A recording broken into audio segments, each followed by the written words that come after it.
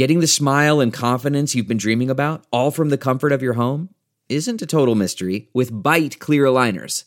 Just don't be surprised if all your friends start asking, "What's your secret?" Begin by ordering your at-home impression kit today for only $14.95. Byte clear aligners are doctor-directed and delivered to your door. Treatment costs thousands less than braces, plus they offer flexible financing, accept eligible insurance, and you can pay with your HSA FSA. Get 80% off your impression kit when you use code WONDERY at Byte.com. That's BYTE.com.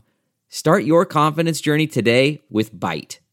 Good morning. I'm Randy Naughton at Fox 2 with your St. Louis news, driven by Bomarito Automotive Group. Illinois Governor J.B. Pritzker announces $5.5 million in federal grants to help students get to school safer.